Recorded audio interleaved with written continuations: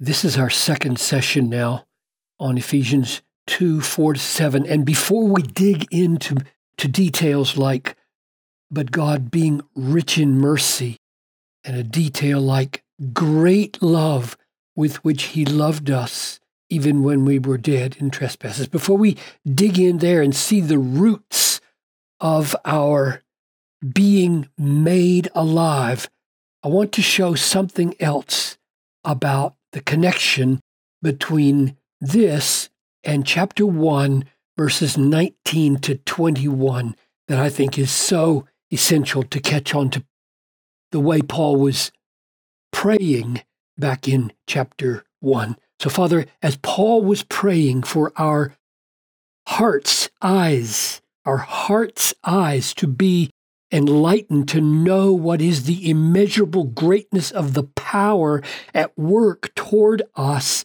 grant that we would see it now. I ask in Jesus' name, amen.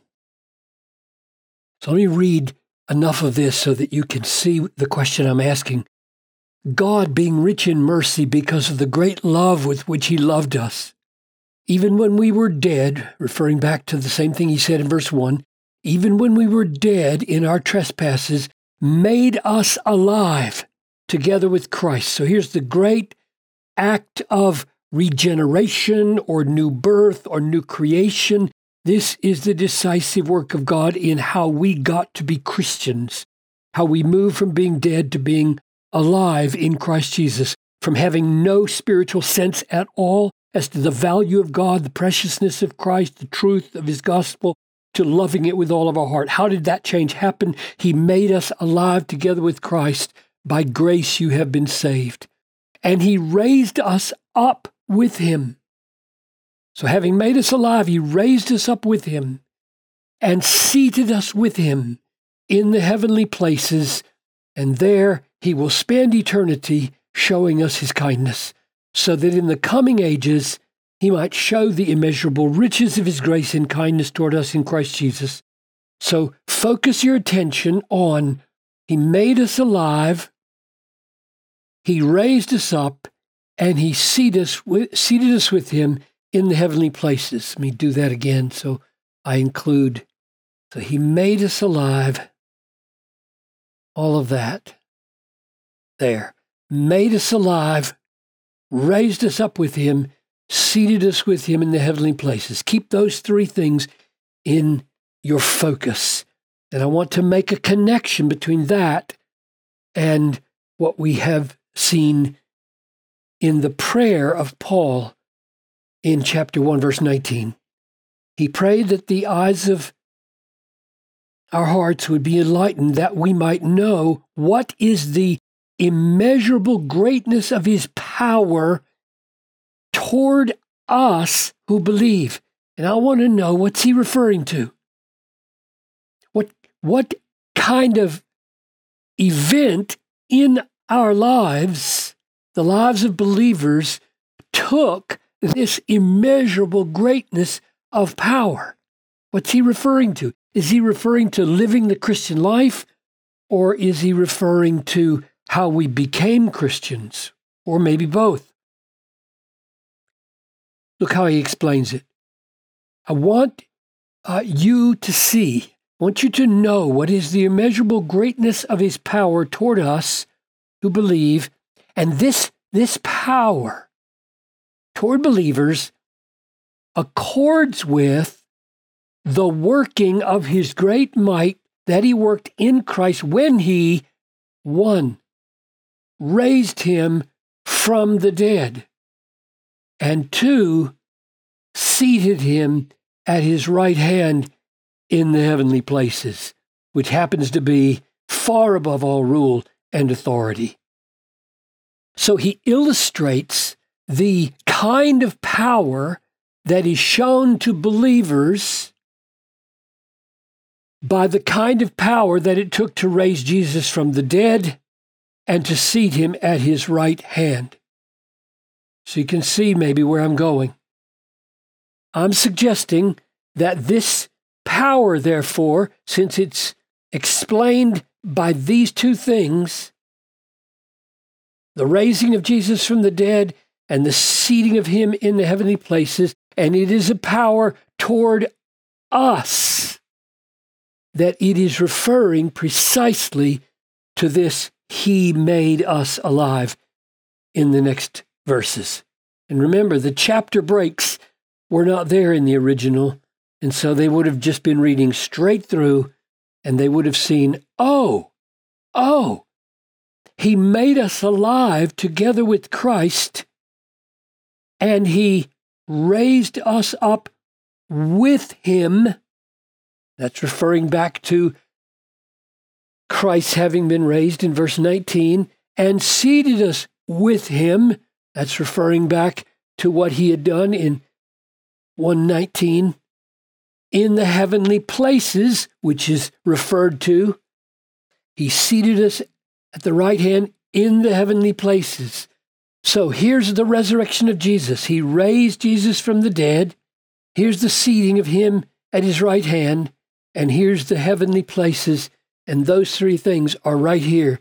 He made us alive. And he, 1, raised us with him. And 2, seated us with him. 3, in the heavenly places in Christ Jesus. So my point is, when we read this prayer of Paul, we are to understand that Christ is the illustration of power, the power that it took to make us believers. That's the way I'm taking this. This is not just power to people who already believe. This is power to believers which got them to be believers. It is power toward us. It made us believers. It's a power that accords with the power that it took to raise Jesus from the dead, the power that it took to seat him at his right hand and to do it in the heavenly places. And here's what's so amazingly practical about this. So here's Paul's prayer in the preceding verses. For this reason, because when I heard of your faith, which now we know took a miracle to bring about in the Lord Jesus, and your love toward all the saints. So there's one miracle, there's another miracle. I do not cease to give thanks, to God for these 2 miracles. I'm thanking God, remembering you in my prayers, and then not only am I thanking God for the miracle of your love and your faith, but I'm asking God that he would, the Father of glory, give you a spirit of wisdom and of revelation in the knowledge of him, specifically, that the eyes of your hearts would be enlightened so that you would know something. That you would know what? What is the immeasurable greatness of the power it took to raise Christ and you from the dead? So this theology here of raising us up from the dead, making us alive, making us alive with Christ. That's the link back there to 1:19 to 20. And raising us with Christ and seating us with Christ. That power is what Paul is pleading with God to help us know. So here's my question. How many Christians do you know who know what it took to get them saved?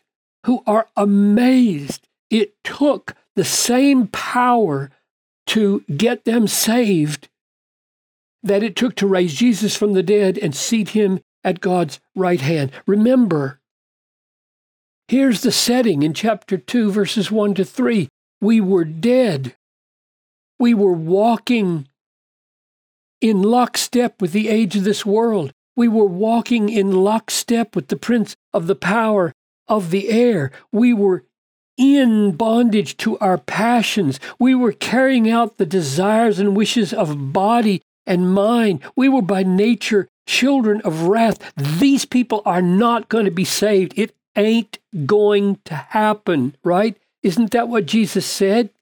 Matthew 19, again I tell you, it is easier for a camel to go through the eye of a needle than for a rich person to enter the kingdom of God.